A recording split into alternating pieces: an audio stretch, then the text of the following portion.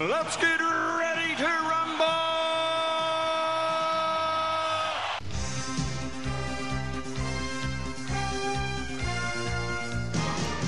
Hello and welcome to Netflix vs. Cinema, the podcast that asks that question. Netflix or cinema, which one are you going to spend your money on? Nowadays, we have the Oscars coming out, we have Netflix getting all these nominations.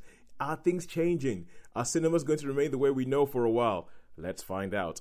My name is Tosin and I am the host, and I am based up in Coventry, well, near Coventry in the Midlands. And joining me on the Isle of Wight are Sean.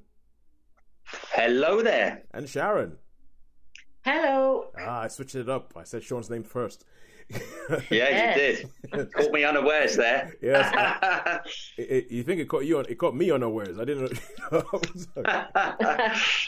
All right, cool. So those of you who might be listening to the podcast for the first time, what we do on Netflix for Cinema is we go see a couple of things in the cinema, rate them out of 5. See a couple of things on Netflix, rate them out of 5. Put them up against each other in a number of rounds, usually 3, today 4, and then we take an average, and at the end of the time we say, right, Netflix won this week or cinema won this week. It's a cinematic boxing match. And those, if you've been listening to this usually, you'll notice that you notice maybe a bit of more of a brusque manner, a bit more business-like to my thing. I haven't even asked Sean and Sharon how they are, because today we do not care. And that is because Sean and Sharon, you guys have to head to something that is making a long awaited comeback on the Isle of Wight. Isn't that right? Yes, it's the cinema quiz. Yeah, the cinema quiz. Our local cinema, they run a quiz. Well, they used to run a quiz every Thursday night, and they stopped it last summer. And they've started to give it a reboot, and so they're starting it again this week. And because we were sort of some of their regulars, we thought, well, we better go. Oh, well, hey, look, I have a lot of affection for the Isle of Wight Cinema Quiz, because that is where we actually met. It is technically the birthplace of the Isle of Wight, or the Cineworld on the Isle of Wight is the birthplace of Netflix versus cinema. So I have a lot of affection for that. Do you guys know who's going to be running it this night? No, we think it's still Ben, but we're not sure. Probably Ben, I think, don't you? Yeah, we've seen a lot of the hosts come and go because we've outlasted them all. How many years has it been?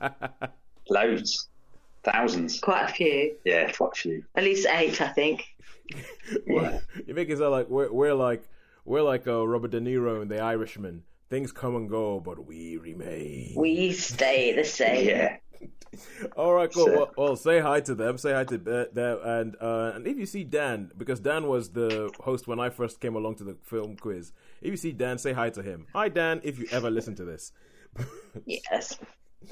Right. So, as I said, we're going to carry on, and we're going to try and do something that we don't usually do, and actually be, straightforward with our timing and all that kind of stuff, and go straight into it.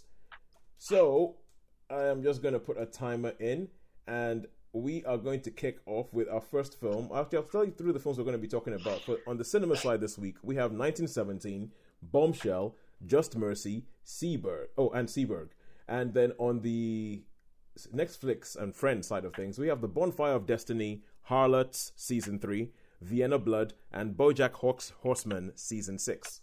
Right, we're going to kick off with 1917. And Sharon, I'm going to give you... Go ahead, tell us what this is about. Okay, this is set during the First World War, and the 1917 of the title is the year. And this was the year that the German army retreated to what became known as the Hindenburg Line. But when they first started, because they built the fortifications behind their current lines, because their front line was so vast, it was stretching them very thin, and so they did a strategic withdrawal to the Hindenburg Line. And so basically, we're dropped right in the middle of this, when the Allies, the British and the Allies, don't know what's going on. They just see the Germans retreating, and some of the commanders along the front line think, "Hey, we've got them on the run," and they decide to do a big push. And our story starts basically with 2 Lance Corporals Blake and Schofield, when they're given orders to take a message to one of these regiments that's making this big push to say, actually, they're not in retreat. They've just retreated to another line. And if you attack them, you are going to find yourself in a whole heap of horrible trouble.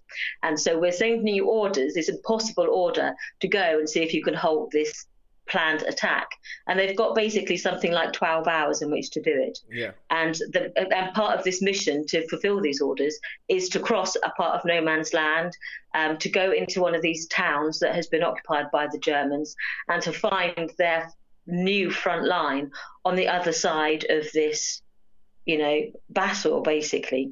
And so that's what our story is. It's set over the course of one day, and you follow these two lance corporals as they set off from their British trenches and then try to find their way to the new front line.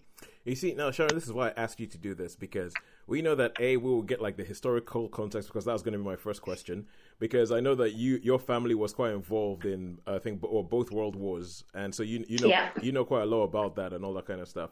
So thank you very much, Sharon. And now, Sean, I'm going to hand over to you, because I know you like your war movies, and you tend to watch all these things for things like authenticity and have they got that right, and have the blah blah blah Harriers got the right hat on. You're exactly right. Yeah. So, okay. So I'll hand it over to you for that. Yeah. Okay. Well, on that point, it is pucker. Everything is pucker, even down to the dog tags being Bakelite and octagonal, and not your typical American ones. So, I mean, a lot of I couldn't really fault anything in the way of equipment and all that. Yeah. There's one thing I thought they might have during that time. They obviously had motorcycles, and they probably would have sent a dispatch rider around. But I totally forgive that, because they might have done 2 or 3 things. But to me, this film wasn't really a war film. It was more of a journey. It was a journey. If you think of all and how it was shot, and so many references to Apocalypse Now. Did you at the beginning? Well, I'm not an Apocalypse Now fan. So Kilgore, and the bit when he's in the town, and there's it's all like psychedelic and all the fire and all that kind of stuff. Yeah. He's got hit and all that. That reminded me of the Dolung Bridge, and but at the beginning he says he actually calls twice. It's mentioned Kilgore. Well, Kilgore is Robert Duvall's character, and he's like a private. Oh, what am I going to do with you, Kilgore? So it was like, whoa! I've seen this twice now. Oh, wow. Because, and I can't fault anything to do with equipment, armor. Maybe the planes were a bit strange, but it was just the way it was shot. It was absolutely incredible how it was shot. It was just like, all right, wow, this is a marvelous piece of filmmaking. Filmmaking at its best. All right, so you just mentioned how it was shot, and a big thing was made about the fact that this whole film is shot, and it's made to look as if the entire film is in one shot. So you mentioned, Sharon, you mentioned Schofield and Blake, and they're pretty much on screen for the end. Like you follow them. If it's not happening with them, you don't know about it, and so they're on screen for the whole thing. So I think Dean Charles Chapman and especially George Mackay are brilliant in this. But Sharon, okay, you told us what the film was about. What did you think about the film? Sharon has already waxed lyrical. I loved it. I thought it was really good. I think for me, it didn't flag at all. You were with them the whole time. Because when I first read about this, the fact that it's like this one's almost like a long tracking shot, they have these very long takes. I was thinking, I don't know if I like that. But actually, I didn't even notice it beyond the first walk through the trenches. You think, hang on, this is a bit different. And then as you get into the rhythm of it, you don't even notice it. That crazy scene was incredible. Yeah, the fact that you don't ever lose sight of them. They're either in front of you or you're in front of them. They're either walking towards the camera or the camera's following them. So you never lose sight of our main characters. Yeah. And when you do, something awful is going to happen, because you normally have one of them. So one of them is always on camera, and so sometimes the other one is not. And you hear things and you don't see it because you're like one of the corporals, is that you only see what they see. Yeah. I thought it was a great film. It had me completely engrossed. And I was with them. I was moved by it. I was engrossed by it. Yes, I loved it. My only quibble was some of the officers were a bit sweary. I mean, I know that sort of, because you say all my family were sort of military. They all served their time. Yeah. All of them. And my family are just not a swearing family, even the old soldiers. The strongest my dad ever said was thundering. If he got really cross, he'd that thundering nuisance. And he would never, ever swear. None of my uncles ever swore. So I find it a bit like when they say, all these old soldiers, they all swear. It's like, my family didn't. Well, but that's my only quibble, because I don't like that. And I think Well, hang on. My experience of old soldiers is that they don't swear. They probably never do with family or anything like that. Yeah. I'd be exactly the same with that, because they had certain standards, certain values. But if there was ever out in a group, trust me, they swear. Even the paragons that people think the paragons of virtue swear. Oh, okay. I'm to say that my dad didn't. Oh, well, okay. Right. That's fair enough then.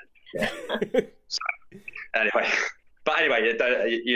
because, well, yeah, there probably is people like that. But even, as I say, when, I don't know, I'll call it a man's world or whatever. But so it's like me, I can be both ways if I want to be. Okay. Anyway, but that's my only tiny quibble. One of them, I just thought, hang on a minute, there's an awful lot of effing and jeffing going on here.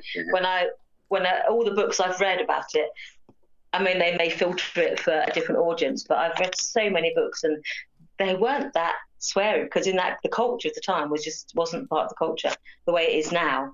So that was just my tiny little quibble that sort of would take me out of the film in some ways, because I was thinking, oh, that's very, very, But that's just my only tiny quibble. But I couldn't fault the actual film. Mr. Darcy, I don't think Mr. Darcy swore, did he? Okay, no. Okay, guys. We're technically speaking, we're out of time to talk about this. Or are you sure? Can't we give this one a bit longer and I'll cut down on Bombshell or something? We can cut down. What did you think, Tosin? What did you think? What did I think? Well, I think you guys might have seen it on Facebook, but I came out with the film, and the first thing I wrote is, okay, this is the first film that I have seen in the last year that made me immediately think, okay, that deserves the Oscar. Because I know the obviously I'm into filmmaking, and I do a very, very, very, very, very low level stuff of that for a living, but the technical stuff to make this film, you're like, how the heck did they do this? And so there's a bit of a way I'm just watching them going, oh my God. And there's a bit where you just realize we haven't cut. It's just been like one shot. There's one particular bit where they go into like a sort of trench.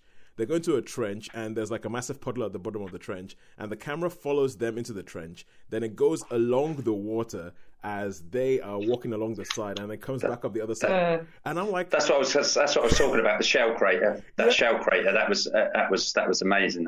I just kind of like, what, how on earth are they? And the fact, and I think that usually when you have a film that says, like, I remember there was a film called Lady in the Lake, made in the sort of black and white MGM Gold Glory era, and the thing about that was that it's all done from a first person perspective, so the entire film is done from the point of view of this detective.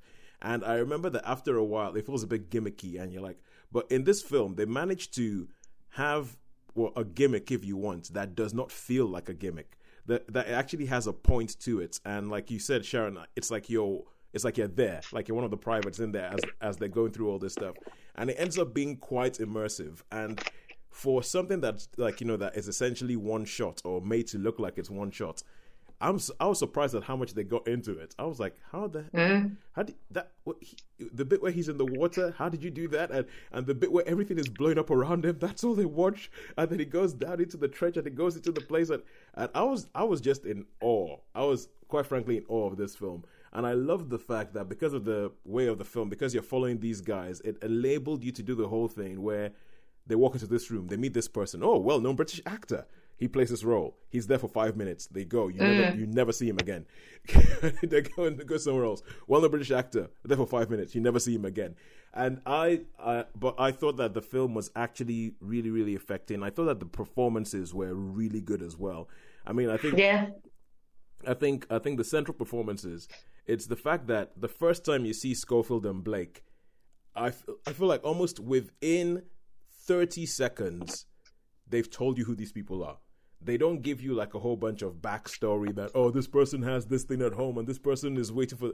They don't give you a lot of that, but you sort of know these characters. You look at one of them, and one of them has almost sort of like this sort of shell-shocked thing throughout the whole film. And the other one is kind of like, a little bit more of a cheeky chappy. And I just thought that the performances were great and filled in a lot of the space that the film doesn't give you space, because it's like, look, we've got to move on. We've got to move on. And it doesn't waste time setting things up. It just throws you straight into it. And even though I am not as big an Apocalypse Now fan as you are, Sean, I have to admit I did think this is a little bit... It's like an Odyssey. this film is not really. It's not really a war film. It's an odyssey.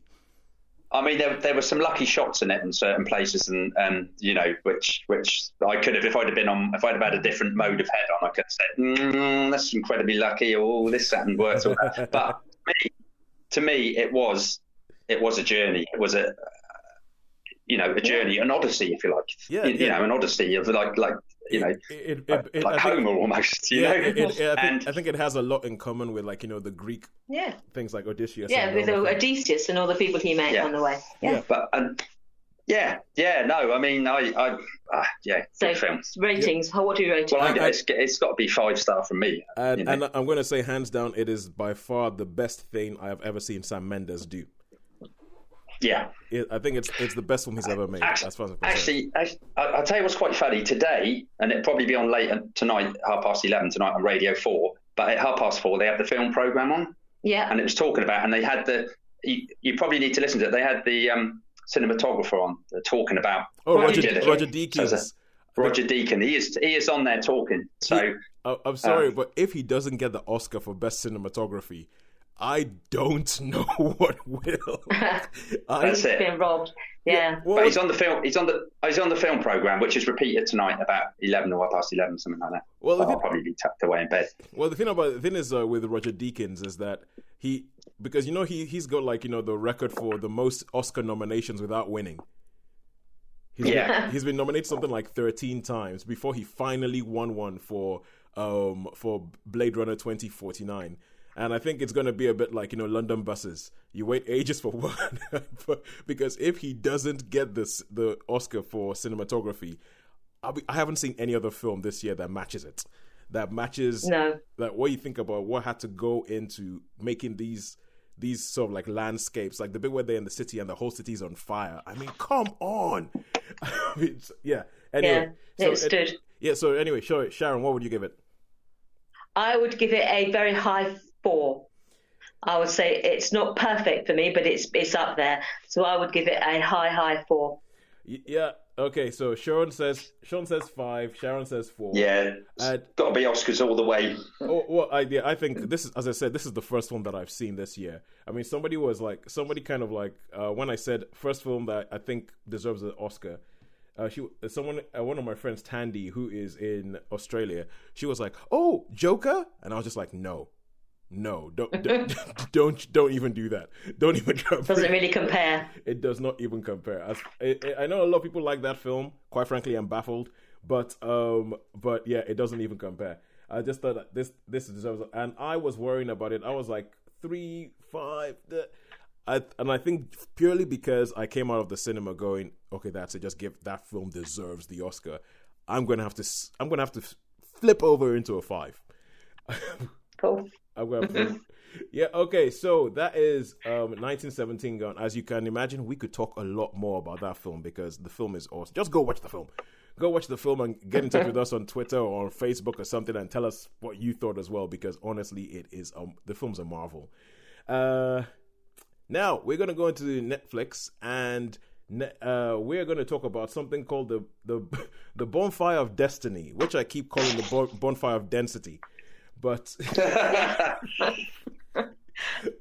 Right, that is on Netflix. Yes, and you saw it, Sharon. I'll have to take this one. Yes, I saw this one, so I'll tell you a little bit about it. Again, it's like the last film, it's based on true events. I think Bonfire of Destiny makes it sound a little bit soapy, but it's a French drama, and the French drama is entitled Le Bazar de la Charité. Basically, it's based on the real events. There was a fire in 1897 in Paris, where there's this bazaar, a charity bazaar, as in the name, the Bazar de la Charité. It's run by the local Catholic community, and it was set up in this basically almost like a prefab building, sort of wooden with plaster, with a stone facade at the front. And there's only one way in or out. And they had an early prototype cinematography booth where people could see like the early films. Yeah. And there was basically a fire started in this booth, and it spread ferociously very quickly.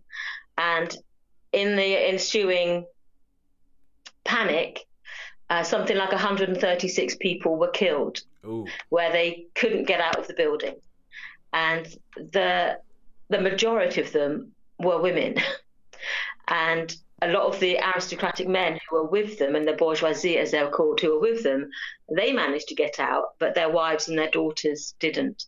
It wasn't unique. It wasn't entirely women who were killed. There were there were a few men were killed, but it was something like 6 men to 130 women. Oh. And this drama is about, basically, it's taking the lives of 3 women and how they were affected by the fire. One of them is like a matron. She's married to this really domineering politician, and you see the story through her eyes. And then you see her niece, who is this sort of young ingenue, and she's there with her fiance and her family. And then there's her maid. And you see the drama as it's in 8 parts. As it's the first episode is the fire, and then you see the consequences of this, and it goes into the politics, and it goes into the scandal, and goes into their lives.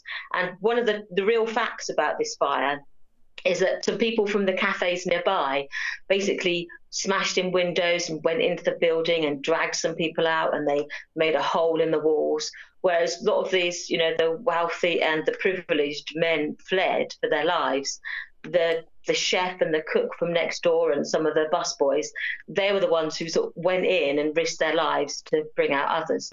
So there is an element of class in this, an element of, there's they're called the anarchists. There's this sort of political movement. So you get a snapshot into the life of Paris at the end of the 19th century and the lives of these women, and how this unequal society, how it was sort of basically shone a light on the fact that how unequal the society was in those days. So that's basically it. Yes, it's an 8-part drama. It's in French with subtitles, and it follows the lives of these 3 women and the events after this fire. All right, so a bit like how you were talking about 1917 and how, well, from what you're saying, like with the language they were using, it sounds as if they made a film set then, but supposed to speak to people now because that's the way most people speak now. Yes. Would you what you're talking about, this like the whole sort of the class level and everything like that? It seems to be a bit timely. We know how people are talking about class divides all over the world and all that kind of stuff. Would you say that it's kind of something like that's been made about that time, that almost like the more things change, the more they remain the same, or however you say that in French? Well, yes, absolutely. Because you see the people who are the most courageous and who showed the most sort of character in there are not the people who are educated and who've been raised in privilege, but often it's people who formed their own sort of moral standards, and it's almost a bit they're the ones who sort of came out better of it. It's a bit what? Sorry, Grenfell, like Grenfell Tower. Yes, yeah, how they were. So yes, they've certainly got those elements. But when you see one of the rescuers of one of the characters is part of this sort of anarchist group, and when they talk about anarchy, they basically talk about they want the right to vote and they want to have free education and things like that. So their sort of radical ideas are not that radical to our minds. But in these things, you do get sort of murders, you get romance, you get sort of family tensions and politics and all sorts of things all tied up in it. So it's not just the simple story. It sort of takes this sort of historical premise and then builds a drama upon it. Oh wow! But yeah, I found it was I really enjoyed it. I thought if you don't like subtitles, then it's probably a non-starter. But I don't mind subtitles or foreign language films at all. And I just found it really engrossing. I really enjoyed it. All right, and you started talking about the women in the program. So does it really look at that whole sexism back then or something like that? Because obviously there's certainly elements that one of the women, the young girl who's like she's just making her debut in society, but she's engaged. Yeah, and you see her. She's been raised in a certain way with an expectation that she'll marry the man that her parents have chosen her, and this is the first time during this incident where her fiancé basically leaves her in the fire, and the man who rescues her is one of these anarchists, and she becomes drawn to this anarchist. So she suddenly sees a different a different perspective. She's no longer content to just do what she's told anymore, because she can see that the man that's supposed to protect her fiance, left her, and the man who came into the fire and saved her is this sort of peasant who's supposed to be beneath her and is supposed to be without honour and without dignity. Yeah. Whereas he's the one who was the most courageous. And so it turns her world upside down, as it does with all these women. So yeah, you certainly see how it's the beginning of almost like her liberation, in that she sees that the life she's lived is not necessarily the ideal that she thought it was. Yeah, and all the ones she wants. Yeah. Yeah. All right, cool. So how many stars would you give it? So I would give this a high 3. I think it's a good drama. I would definitely give it a high 3. All right, yeah, okay, now that's going on my list. Seen as ever since Charlie's Angels, I now consider myself woke. So, as so woke to the issue of women on screen. Right. But the first episode is absolutely stunning. I have to say, the fire. I almost felt like traumatized afterwards. The way they filmed it was absolutely terrifying and engrossing. You can imagine just the horror of it. Of this event. So I would say, yeah, even if you don't want to watch the whole series, watch the first episode, because I've never seen a sort of film fire done in such a way that you really feel for the sort of fear that the people would have felt trapped in this building. I would good, worth a watch, definitely. Awesome, thank you. And now we go back to cinema. And Sean, this is where we get to feel a bit like we're actual, like you were just talking about the film program or something like that. This is where we get to feel like we're actual, journalists, because we're talking about a film that has not been released yet, that is not on general release. And the next I think it's released tomorrow, isn't it? It is released tomorrow. I think it's released tomorrow, so instead of saying we saw this in the cinema, you can go see it in the cinema, hurry up, it's almost out of the cinemas, we can say, by the way, this weekend, for your viewing pleasure, you might want to see Bombshell. So, Sean, Bombshell, yeah. Sean, you saw this at a Cineworld preview. So tell us. Preview, I did, yeah. And so, okay. Yeah, tell us about Bombshell. Okay, Bombshell is basically the story of Fox News. Everybody's heard of Fox News, haven't they? And it's where these women finally, with all the Harvey Weinstein and all the Me Too. That's it, Me Too, yeah. Well, they decide, because of certain things, it starts off with one of the women, she gets a bit uppity about, it's in the trailers anyway, but she gets a bit uppity because it's mentioned that, she's been called a skirt and a few things like that. So she decides to make a little bit of a stand, and she pops in to see these attorneys of us, and they say, well, it's all right, but do you think there's going to be any more people that will come forward? Are there going to be any more people? Because just saying what you're saying on your own is, it's not going to get you anywhere or anything like that, because obviously these big news networks, pretty powerful people. You got some pretty powerful people at the top.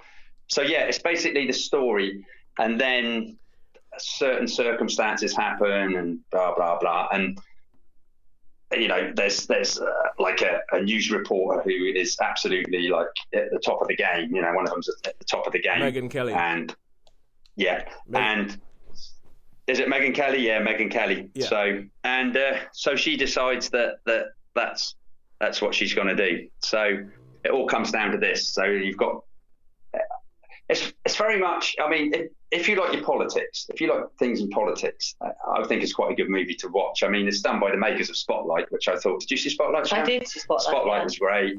Yeah. So all these type of films, and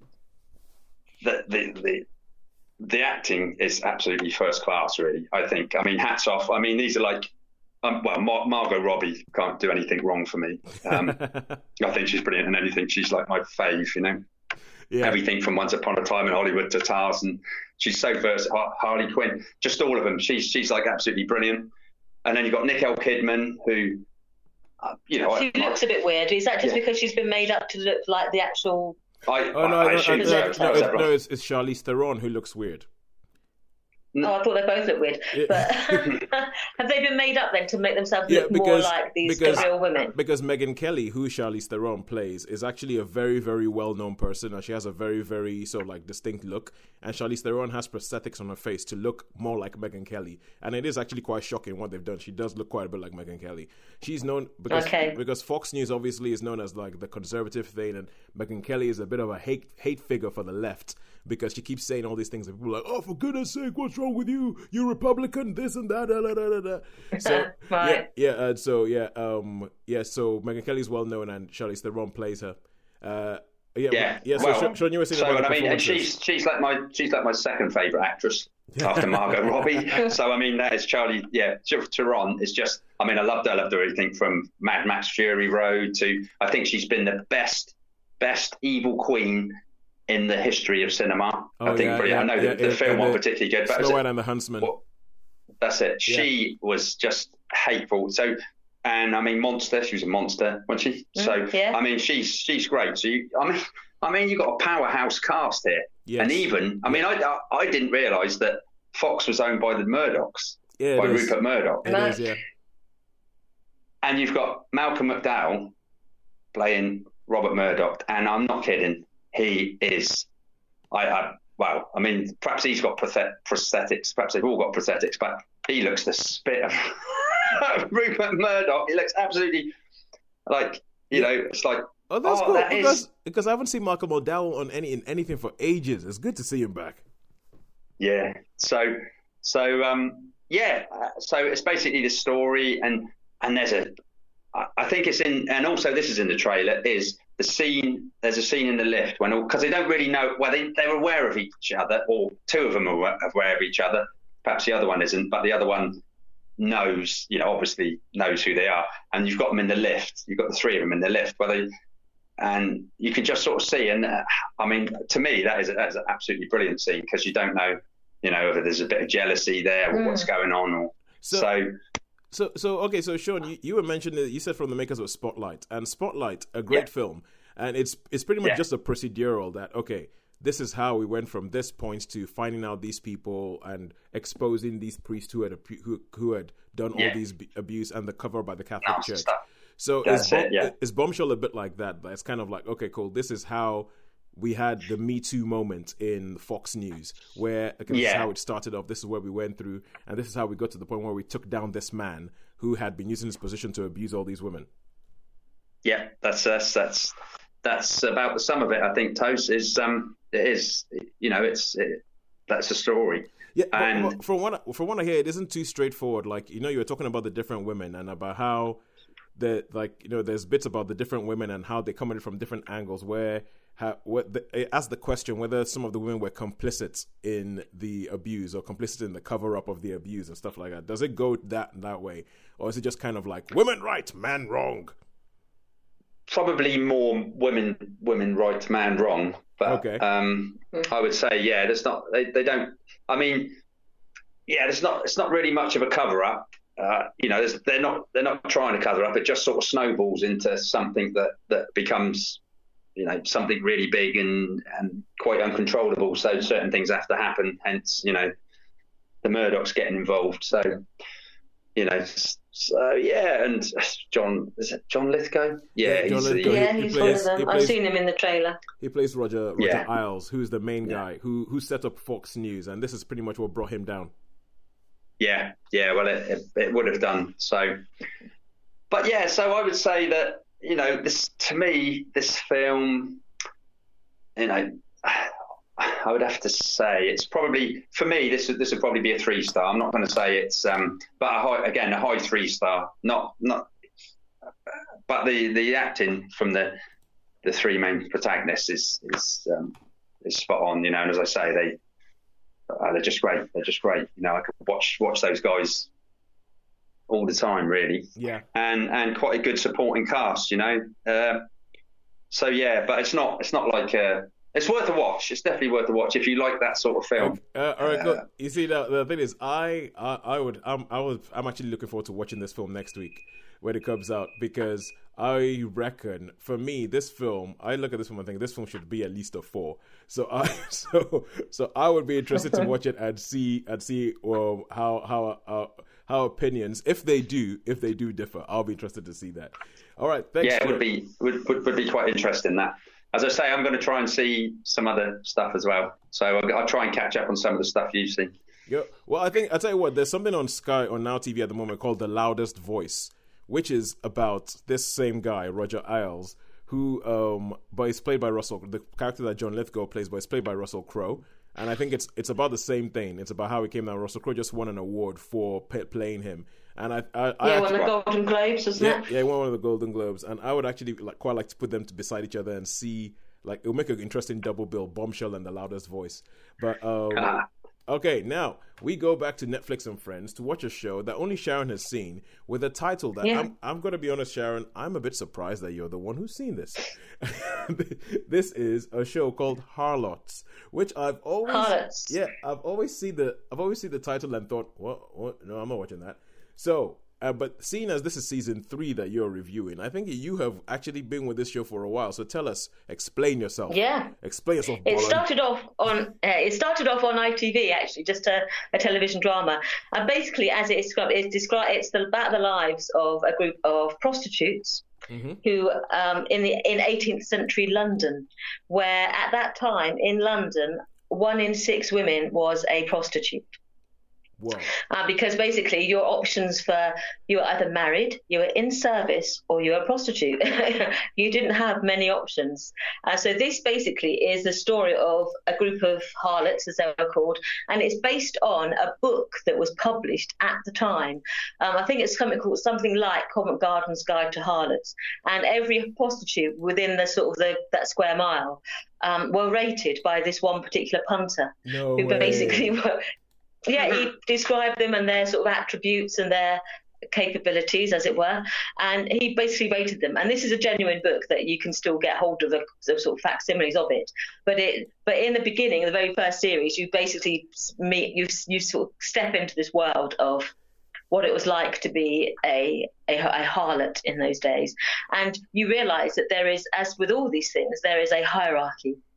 That you have got, if we start at the bottom and go up, at the bottom you've got basically women who sell their wares on the streets to sailors at the docks and to anyone on a street corner.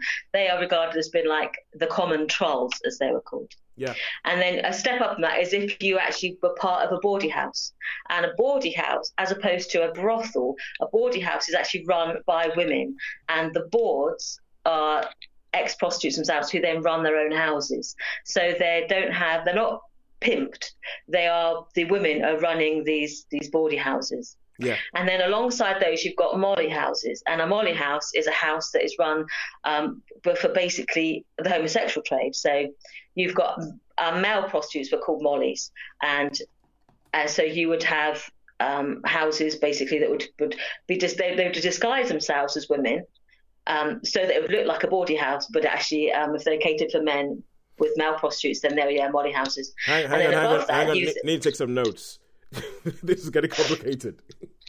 And this is just like a basic social history lesson. And then above that, you have the demi-monde. This is really interesting. And then you've got what's a demi-monde? The demi-monde is basically where you are a prostitute still, but you move within society.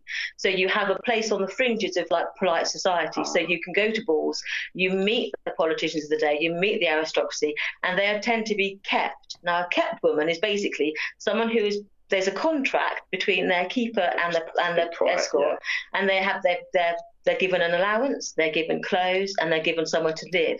And so that's a step up from being part of a boarding house. Yeah. And then the proper demi-monde is basically if you become the mistress of a mistress rather than just a courtesan. And then you're fully immersed in someone's life. So the king's mistresses will be completely accepted in society, and their children would be acknowledged as the children of their keeper, or in the king's case. So they have a place in society of their own. Yeah. So you've got this sort of like hierarchy. Yeah, carry on. Yeah, I was just going to ask. So, or just because I know that we're running out of time here, so we have all this kind of stuff. My main thing with this show, with a show like this, is how does it keep from becoming just kind of like, salacious and exploitative? Well, there are sexual scenes, but going back to my old code of contact, there's no nipples in it. It's actually quite. You can see often. You see there like these bored women's expressions as this man sort of does what he has to do, and so it's all from the woman's perspective, and It's actually fantastic drama. And in season 3, you have like a good guys and you have the bad guys, and the good guys are basically this one group of boards who live in the Wells family, and then you versus Olivia Quigley, who's basically the worst type of madam. Yeah.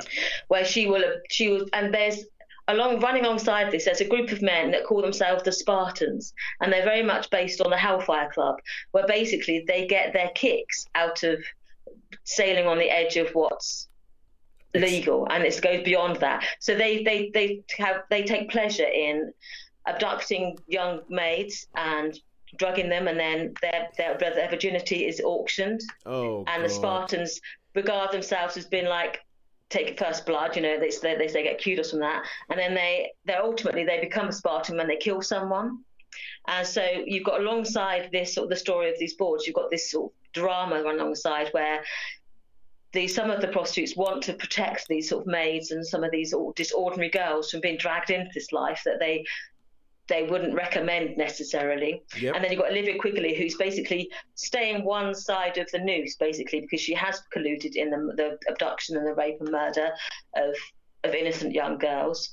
And she does she is a keeper of secrets, so she does bribe people and blackmail people.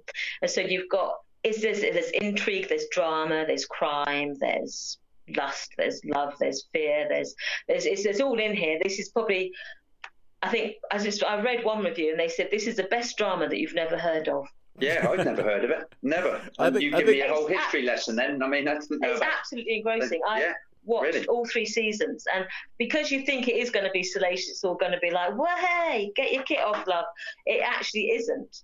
There's a lot of sex scenes in it, but the most you see is like some buttocks and a suggestion of nudity, but you don't see anything. Is there? What I was going to ask you, is it like, does it get samey? Because I thought Peaky Blinders got samey. It was really, really good to start with, and then it's just Olivia Quigley is the main sort of villainess. Oh, right. And every time she sort of dodges the noose, she's like going, oh, for goodness sake, just hang her. Oh, right, okay, yeah. So that can be, get a little bit fed up with her. But the fact that she claws her way up she's committed to Bedlam at one point, and the fact that she sort of claws her way back out of Bedlam, and you see what Bedlam was like. We tend to think of it as like the Bethlehem Hospital. We tend to think of it as just being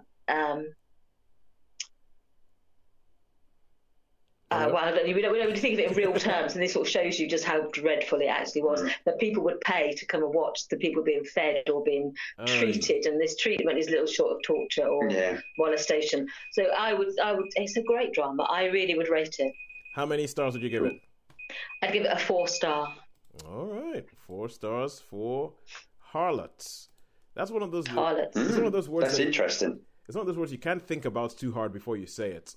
Because I'm like, Harlots. You can't think about it too hard before you say it. All right. And it's very interesting. Actually, just one last word on it. And the 3rd season particularly, it does dip into the world of slavery, anti-slavery, and the role that Black people played in 18th century London. How there's a lot of emancipated slavery, and also people who were brought into England as like small children to become like pages and stuff.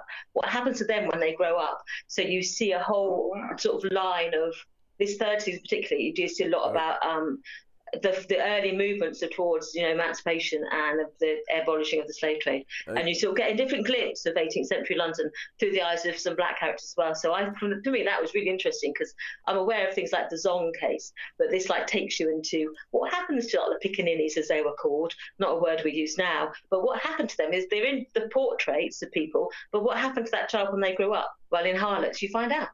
So I would 4 stars for me. All right, okay, cool. You know how to press my buttons, Sharon. I'll say that. And going from talk about one experience of black people to another film that has experience of black people. Now this is going to cinema, and we're talking about Just Mercy, which is also out this weekend, which we can tell you what it's going to be like. Now this is a film that is based on a true life story. It stars Michael B. Jordan and Jamie Lee Foxx. What? Jamie Lee Foxx. No, it stars Michael Jamie Lee Foxx. That's like Olivia Newton-John. No, it stars Michael B. Jordan, and Jamie Foxx, and it's this is based on a true story. So it's one of those films that it's essentially based on a true story about a black man who gets unfairly accused, and it's a good film. However, the problem with this is that I feel like this is a certain type of film, and that if you've seen some films, you've seen this film. Like Sean, I know you saw Marshall with Chadwick Boseman. Marshall, yeah. What about Thurgood Marshall? And if you've seen Marshall, you've seen this film. And if you've and if you've seen When They See Us, you've seen this film. And even though that's the case, I still think that films like this need to be made, because the fact is that Marshall, I mean, that's Thurgood Marshall. That's set in I think it's set in the 50s. That's set in the 50s. And then this film is set in the 80s. It starts in the 80s, goes into the 90s, and it's the same thing.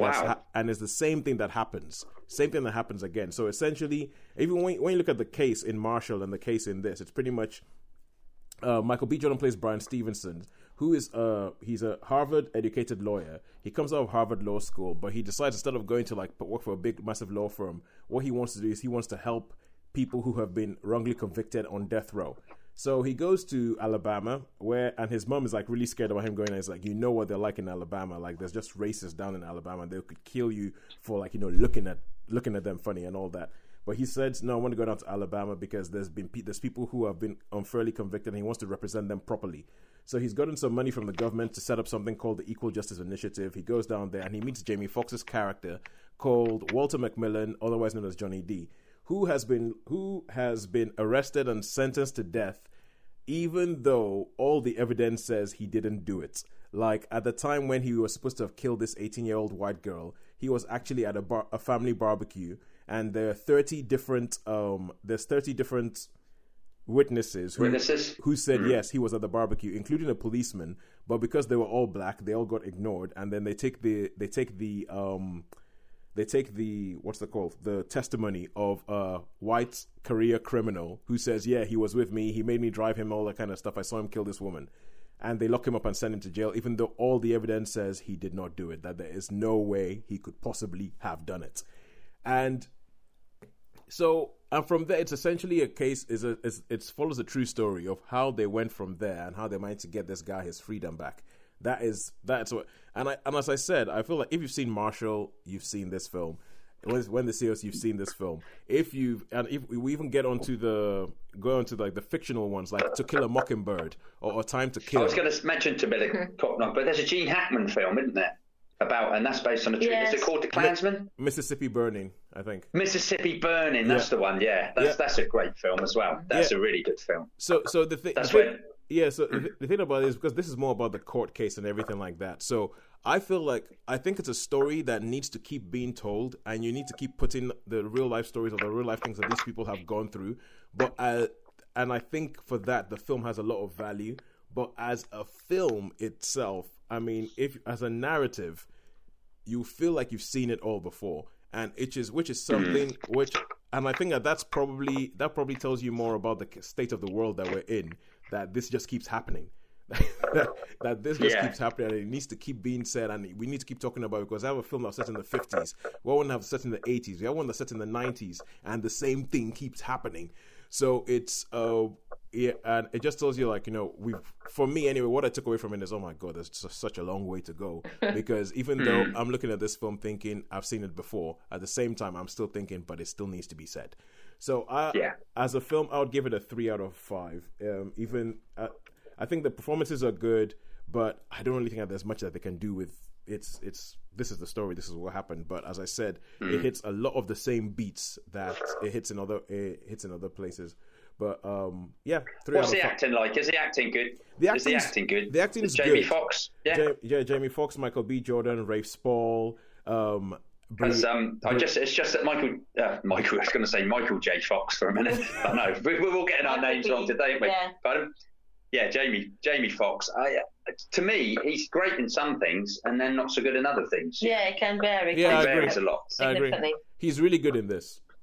Oh, good. Yeah, he's really good in this. I think I do think it's a bit linear, but he is really good in this. People have been saying before the Oscars came out and whatever the controversy about that's for another day. But before that, people were talking about, these guys are Oscar worthy. I don't really think so. If I'm going to be totally honest with you, I don't think at least their performances are up there. But I think that's partly because of what they have to work with. I mean, it's really, really good for what they have to work with, but the story is very, very linear, and it's kind of like, you know what's going to happen. But anyway, that's it for me. 3 stars for Just Mercy. Right, and now we go back to Netflix and Friends, and we go to Vienna Blood. And this, once again, Sharon, you're like a Netflix person this week. So yeah, I think this was because it won't come as any surprise to anyone who's living in Great Britain at the moment. We've had a lot of rain. And raining and gardening don't actually always go well together. Yes. Not when you want to be out there digging and it's frightful. So I've had a lot of spare time this last month. So I've actually, and during the day especially, I've had days off when don't normally have days off. So I have had unlimited access to the television and the Now TV and the Netflix box, basically. Yes. So I have been catching up on all my televisual stuff. But this is Vienna Blood is actually a BBC drama, so it's available on iPlayer, and I watched it as a download off the iPlayer, so it is available without having to pay a fee. Okay, cool. For it, and it's apart from your television license, apart from your TV license. That's what your TV license fee. Yeah, so it isn't exactly free then. So I seem to be like Mrs. Period Drama this week, but I must admit that is where I'm drawn to. I do like sort of a non-contemporary drama, even if it's sort of fantasy and stuff. That's more my bag. Okay, so Sharon, I'm just going to quickly go off on a tangent, which you would love and you should listen to. And it's been all this week. You might be able to catch up on it. But it's all about literature. Quarter to 10. Mm. So from 9 o'clock, they have like really good stuff on Radio 4, listener. But they have all this week for 15 minutes as people. And today was about women's. Well, it's all about women's, but it's all about. So you would love it. It's been all week. Been all week. That's worth checking out then. Yeah, you would really like that. That'd be right up the street. Yeah, so I do like sort of my period drama, and I do like my fantasy. So that's where I tend to head when I have a spare moment. So Vienna Blood is another one of my sort of historical dramas. This one vampires? Is coming back. Vampires, yeah. But there's no vampires in this one. Okay. This is actually crime, a sort of historic crime drama. Right. And it is set in Vienna, as you would imagine, in the turn of the century, so it's early 20th century. So we've gone from, we've covered the sort of the centuries in this program. Yeah. And this is early 1900, early 20th century Vienna, and it's the beginning of the use of psychology, as in Sigmund Freud, and the people were trying to explore the human condition through how the mind works, and how some physical conditions are not actually physical, they're more mental. Yeah. And so we see our main characters, 2 main characters. Our first main character is Max Liebermann, who is a student of Sigmund Freud, but he's also a doctor. He works in a psychiatric hospital, but he's looking at more of what they call the talking cure for these things. And he has been asked to assist in the investigation of a crime with a Vienna police officer, basically to see if there's a psychological reason behind some of these crimes, because some of them don't make sense. Yeah. And there's 3 episodes of this Vienna Blood, and each one takes a different crime. And you see, as he first of all, he just like walks along because he wants to observe about what happens in a crime investigation, and can you use the talking cure to understand why people do certain crimes. And he meets up with this detective Oscar Reinhardt, and they become this unlikely sort of duo where they collaborate in the investigation of these 3 crimes. The first episode is the murder of a medium a site, a woman who, and they first of all they want to find out, is she making it all up? Is she a fraud? And what is behind that? So they try to use his expertise in a psychologist to do that. Okay. The next one is the series of brutal murders of a group of women. And then the third one is a story set in a boys' school, a military school. And so again, you see different aspects of how, psychology has developed over their course of this investigation. Is it like an early 20th century CSI? I haven't watched that, but yes, it's using more than just a whodunit. It's looking into if they arrest a murderer, or when they try to find out who the murderer is, they look into the psychology of why they've done it, as well as the modus operandi. So it takes a step beyond just the usual historical crime drama. But I found it really good. I really enjoyed it. I liked the characterizations of them all, and especially one of them, the Max Lieberman, as you can probably guess by the name, he's a Jew, and this is this is set in Vienna, and it's before the First World War. So you're beginning to see the seeds are sown towards what became the sort of strong anti-Jewish feeling. Yeah. How sort of Jews are demonized and they're sort of discriminated against, and you're beginning to see the rise of things that became the Reich later on. And so it's interesting when we can sort of see the early signs of what was later become. Yeah. So I really enjoyed it, actually. The murders are quite gruesome and they're quite graphic. And the depiction of how people are treated for sort of mental disorders in the early 20th century are just horrific. And so we're jolly glad that we don't get committed for, being traumatized and having stress. Yeah. So yes, there's two characters I thought were really interesting. You get to see their lives, you get to see a bit about them. So it's a sort of more of a fleshed out drama and this unlikely duo. But no, I found it engrossing and enjoyable and an entertaining watch. How many stars? I would give it a high 3. A high 3. High 3. Ooh, Sharon stingy this week. All right, cool. And now we're going to rush. We're going to rush ahead, and we're going to see if we can do the rest of these things in 3 minutes each. And that's it. No more. No more. What are we going to do? Okay, so no more than 3 minutes. That's no more than 3 minutes. All right, cool. Because you guys have to head to the quiz. So now we're going to go into Seberg. Well, you can talk about Seberg. Okay, so Seberg. I'm guessing this is about Jean. Is it Jean or Jean Seberg?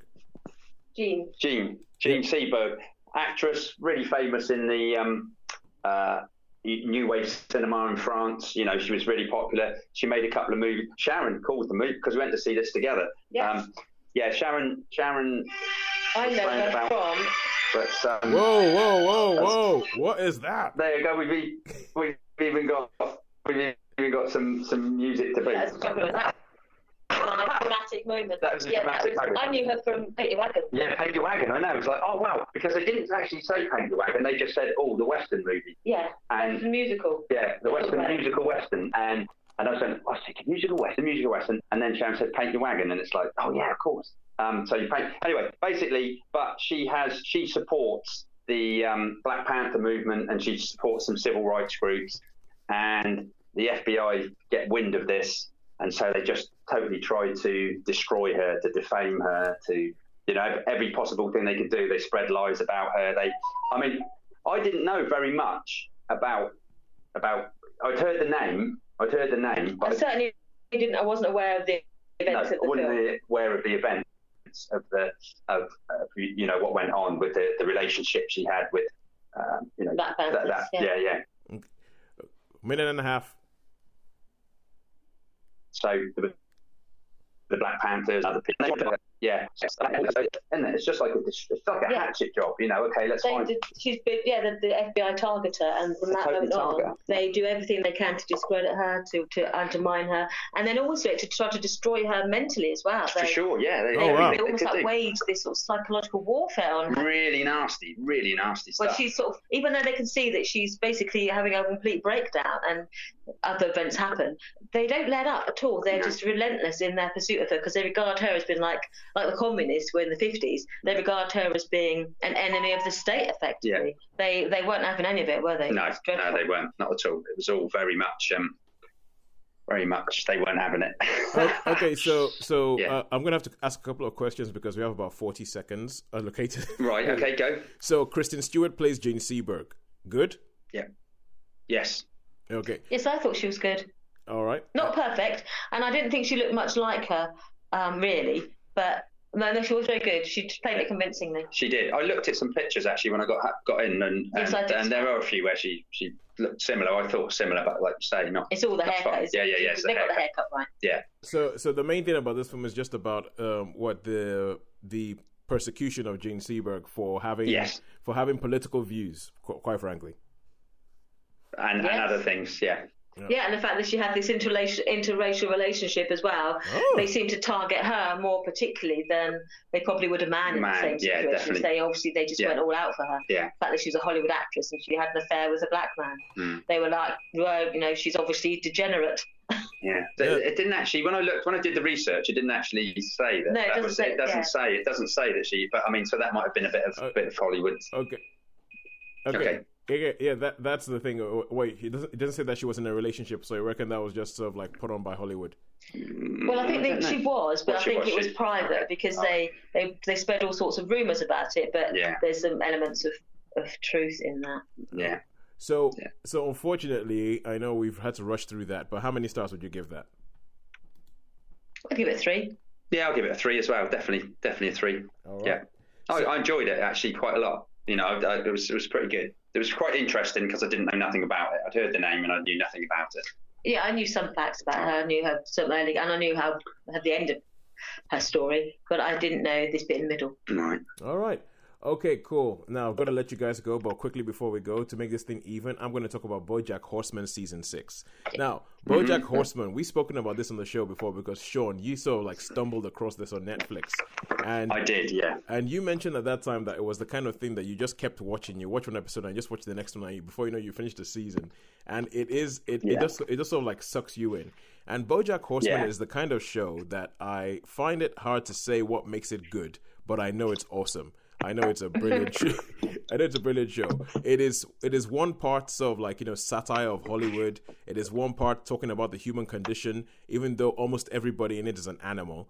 It is, and it just, but I feel it does this whole thing of being really, really funny, being very satirical, but also being very, very human. And it's a bit like, I guess it's a bit like talking about The Detectorists, where Sharon, you were talking about how much you think it's amazing. And I remember how when Nina's husband Will was trying to explain to me, he was just kind of like, it's funny, but it's human, and it's I don't know. And I think I feel a little bit like that about BoJack Horseman. It is animated, so Sharon, I know you might have to sort of grit your teeth, but if you did, it's a very, very good show. And season 6 just carries on, and I am actually really, really surprised that they've kept the quality up this long. I'm really surprised that the quality has carried on for 6 seasons. It is still really, really good, and there's still episodes where you go, oh my god, they didn't do that.